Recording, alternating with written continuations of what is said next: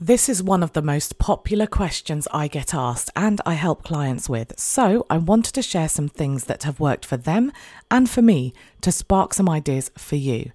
In this episode, I share 7 things for you to consider or analyse to help you fill your group classes or courses. As you listen to this, my advice would be to make notes and pause after each step so that you can take a moment to think and consider how you can map it to your course, your class, or your challenge.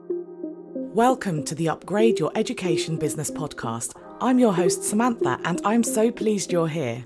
As an education business owner myself and a former teacher, I understand the nuances that only apply to us. So in this podcast, I share fluff-free, tailored and actionable ideas that you can mould to suit your needs. If you'd like to take this conversation further, please do reach out. I would love to meet you. And finally, it would mean the world to me if you could leave a review. That way, you'll be helping me help more people. Thank you for tuning in. Enjoy. In case you missed the very start of this episode, I'm going to run you through 7 areas for you to look at to help you attract more people to your course or group class. And as you listen, I suggest that you take the time to really think about how each one could map to your situation. That way you can really mould it and tailor my advice. My first tip is for people who are just starting or thinking of stopping because they aren't attracting enough students. The tips to follow apply to everyone. So here I'm going to ask you to decide on your minimum capacity, as in how many students do you need as a minimum to run your class or your course. Now I've intentionally not asked how many students do you need as a minimum to make it worthwhile, because when you're just starting out, sometimes running them for a low return can be a great investment. I don't know if you've been in this situation, but in the past, whenever I was feeling desperate to get a job, I would struggle. And then when I wasn't even looking, offers would come my way. 6 years after I stepped out of the classroom, I still get weekly emails from agents asking me to interview for teaching roles. The same can happen with your group classes and your courses. Once you have one student, there's a snowball effect because with the right marketing and promotion, having that one student attracts more. In fact, I hosted a roundtable discussion about this in my Facebook group, and every one of us had exactly this experience. If you want to watch it, just click the link in the show notes. It's completely free. Also, something I experienced was recommendations. So I was running a course and I was worried about not getting enough students. I took a leap of faith and took the payment from one client, knowing that her son might end up being my only one in the course. But I also did something else, which was a game changer.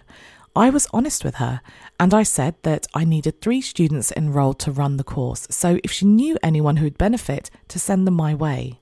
The way I saw it was that she had paid the money, which meant that she really wanted her son to take my course.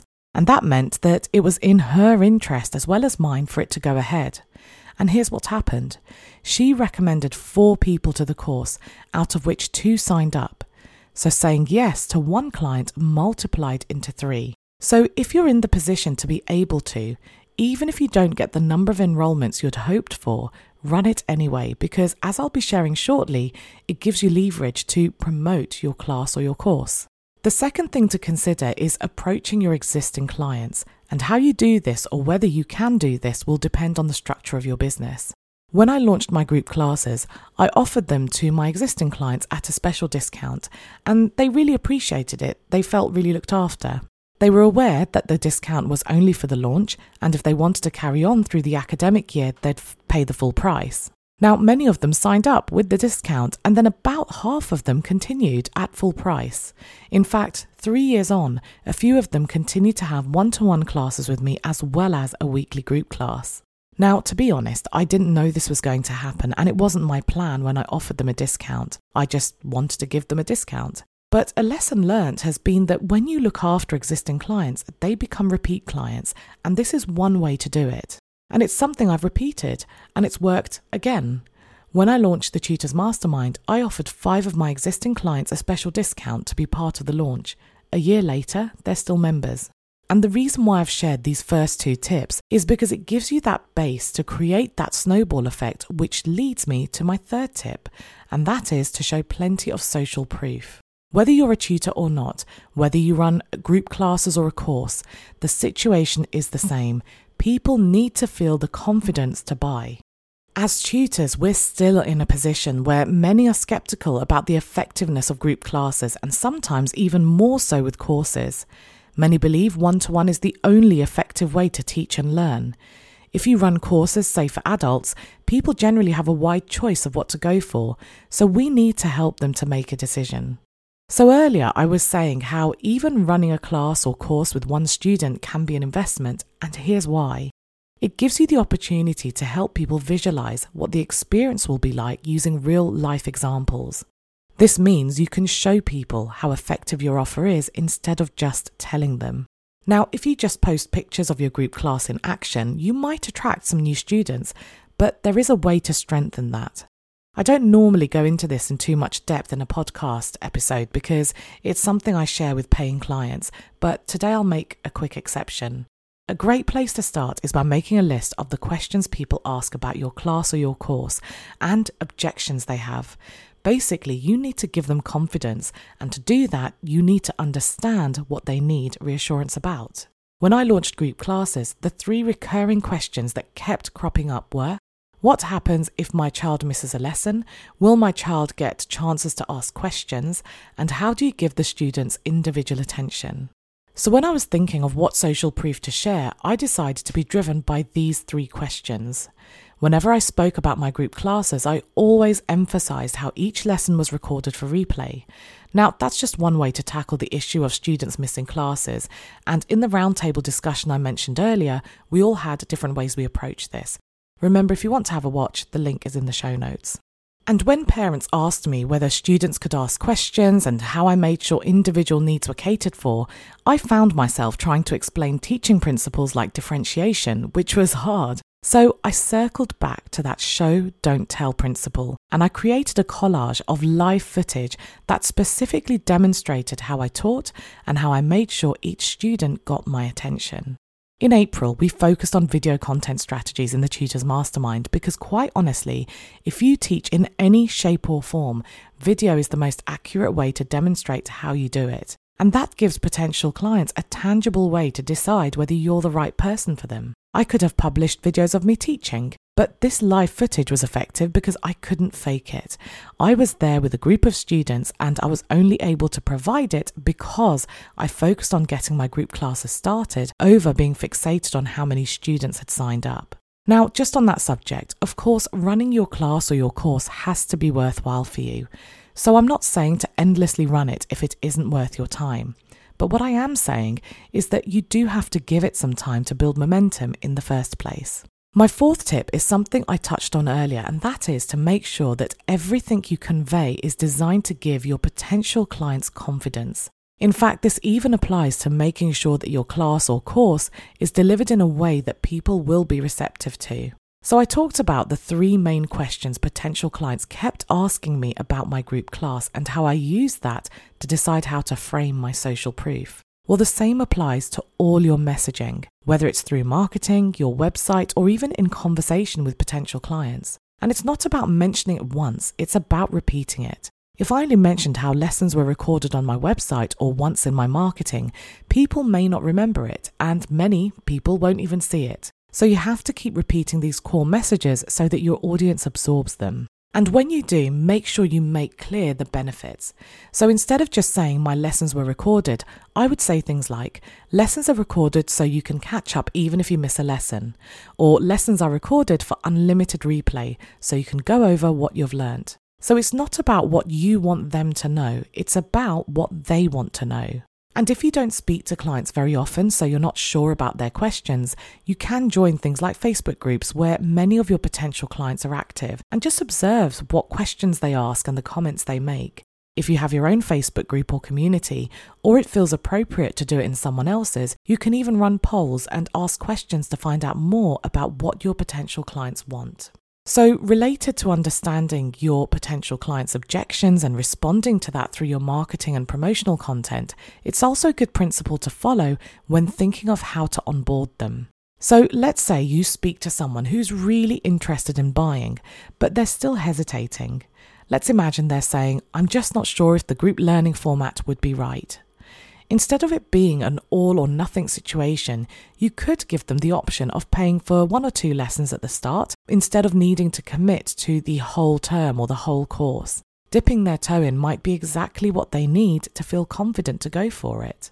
And this concept applies to so many situations. A client of mine has franchised her business, and when we were talking about how to give potential franchisees confidence, we found ways to give them tasters of the work they would be doing. And it made a really big difference in people having the confidence to take the conversation further and to sign up. So people often need a little try before you buy experience. They need to be able to visualize what it will be like working with you. And it's even better if they can experience it beforehand too, which leads me to my 6th tip. As I talked about in my video about free taster sessions, the link is in the show notes if you'd like to watch, I'm not a huge fan of giving sessions away for free. I think it works in certain situations and some of my clients swear by them, but it's just not something I like to do. But whether you give it away for free or charge for it, having something in place where people can have some kind of taster is a really good idea. But it doesn't have to be in the form of letting someone join just one group lesson or an element of your course. You can do it in other ways too. So earlier I talked about video content, and this is one of the ways you can give people an accurate experience of what it's like to work with you. So let's say you have a course that includes recorded videos. Having video content on something like YouTube or wherever, it gives people a great experience of that while you're using it as a marketing tool. Let's say you run group classes, you could run live events, you could run one-off group sessions or webinars, again, to just show the impact you can make, just how you solve their problems, and to give them a try before you buy experience. In fact, when I was running my larger group classes, I ran occasional taster classes where people could buy a ticket for a discounted price to experience the group class format. And it worked really well. Most of the time, the people who attended booked. The way I see it is that it gave them the confidence they needed, which my marketing material wasn't quite doing a full job of. Now, my 7th tip is to analyze your pricing, and this is always a hard one to master. You may have heard me say this, but your price isn't just about your revenue. It's also a communication tool. You might, for instance, make your group class or course cheap because you want it to be accessible. But the message that might be going out there is that it isn't very good and that's why it's cheap. You also can't price yourself out of the market, so with this, you just have to experiment. There is no magic number. In fact, when I help clients with pricing, it's actually the very last thing we talk about because we first work out what's included, the benefits to the client, and then how it compares to everything else they offer. And that's another area to analyze. How does the price of your group class or course compare to everything else you offer, if you offer anything else? Say with me, I offer group classes and one-to-one tuition. My group classes are only marginally cheaper than my one-to-ones because I need people to know that the quality of teaching and learning is just as high. But that concession covers the fact that individuals aren't necessarily getting my undivided attention in the same way they would in a one-to-one session. Now, when you're analysing your pricing, especially when you're comparing it to something like one-to-one sessions, you might genuinely find it hard to increase your group or course pricing because you do feel like it's second best to your premium offer. Although you might feel that way, remember what I said earlier. It doesn't matter what we think. You might think you're being ethical, but in reality, your low price might be putting people off. So you can either balance out your pricing a little more so that you're communicating just how strong your group class or your course is, or you can look at ways to make your group or your course stronger. For instance, when I had my larger group classes, they were at half the price of what I charge for groups now. But since then, I have massively reduced my maximum capacity. Before, I used to take a maximum of 15 students. Now I take 3 students with the occasional 4th. So I know, and this is what I tell parents, that the students are getting the benefits of one-to-one time with me because of the small group size, while experiencing the benefits of a peer learning environment. Also, unlike before, people can't click a button and join my group class. I put them together according to what individual students need and their compatibility with one another. And that's why there's hardly a price difference between my group classes and my one-to-ones, and it's also why my clients don't mind. There is, of course, a teaching element to this as well that we can't just ignore. If there's a huge quality difference between your group classes or your course versus other offerings like one-to-one sessions, it is worth looking at the tools and techniques that you're using to deliver them. So there you have 7 areas to consider to attract more clients to your group classes and courses. And if you want something more tailored, then please do reach out. The link to book a free call with me is in the show notes, as are the links I've mentioned throughout this episode. So a quick summary of the 7 areas are: number 1, think about your minimum capacity to create that snowball effect.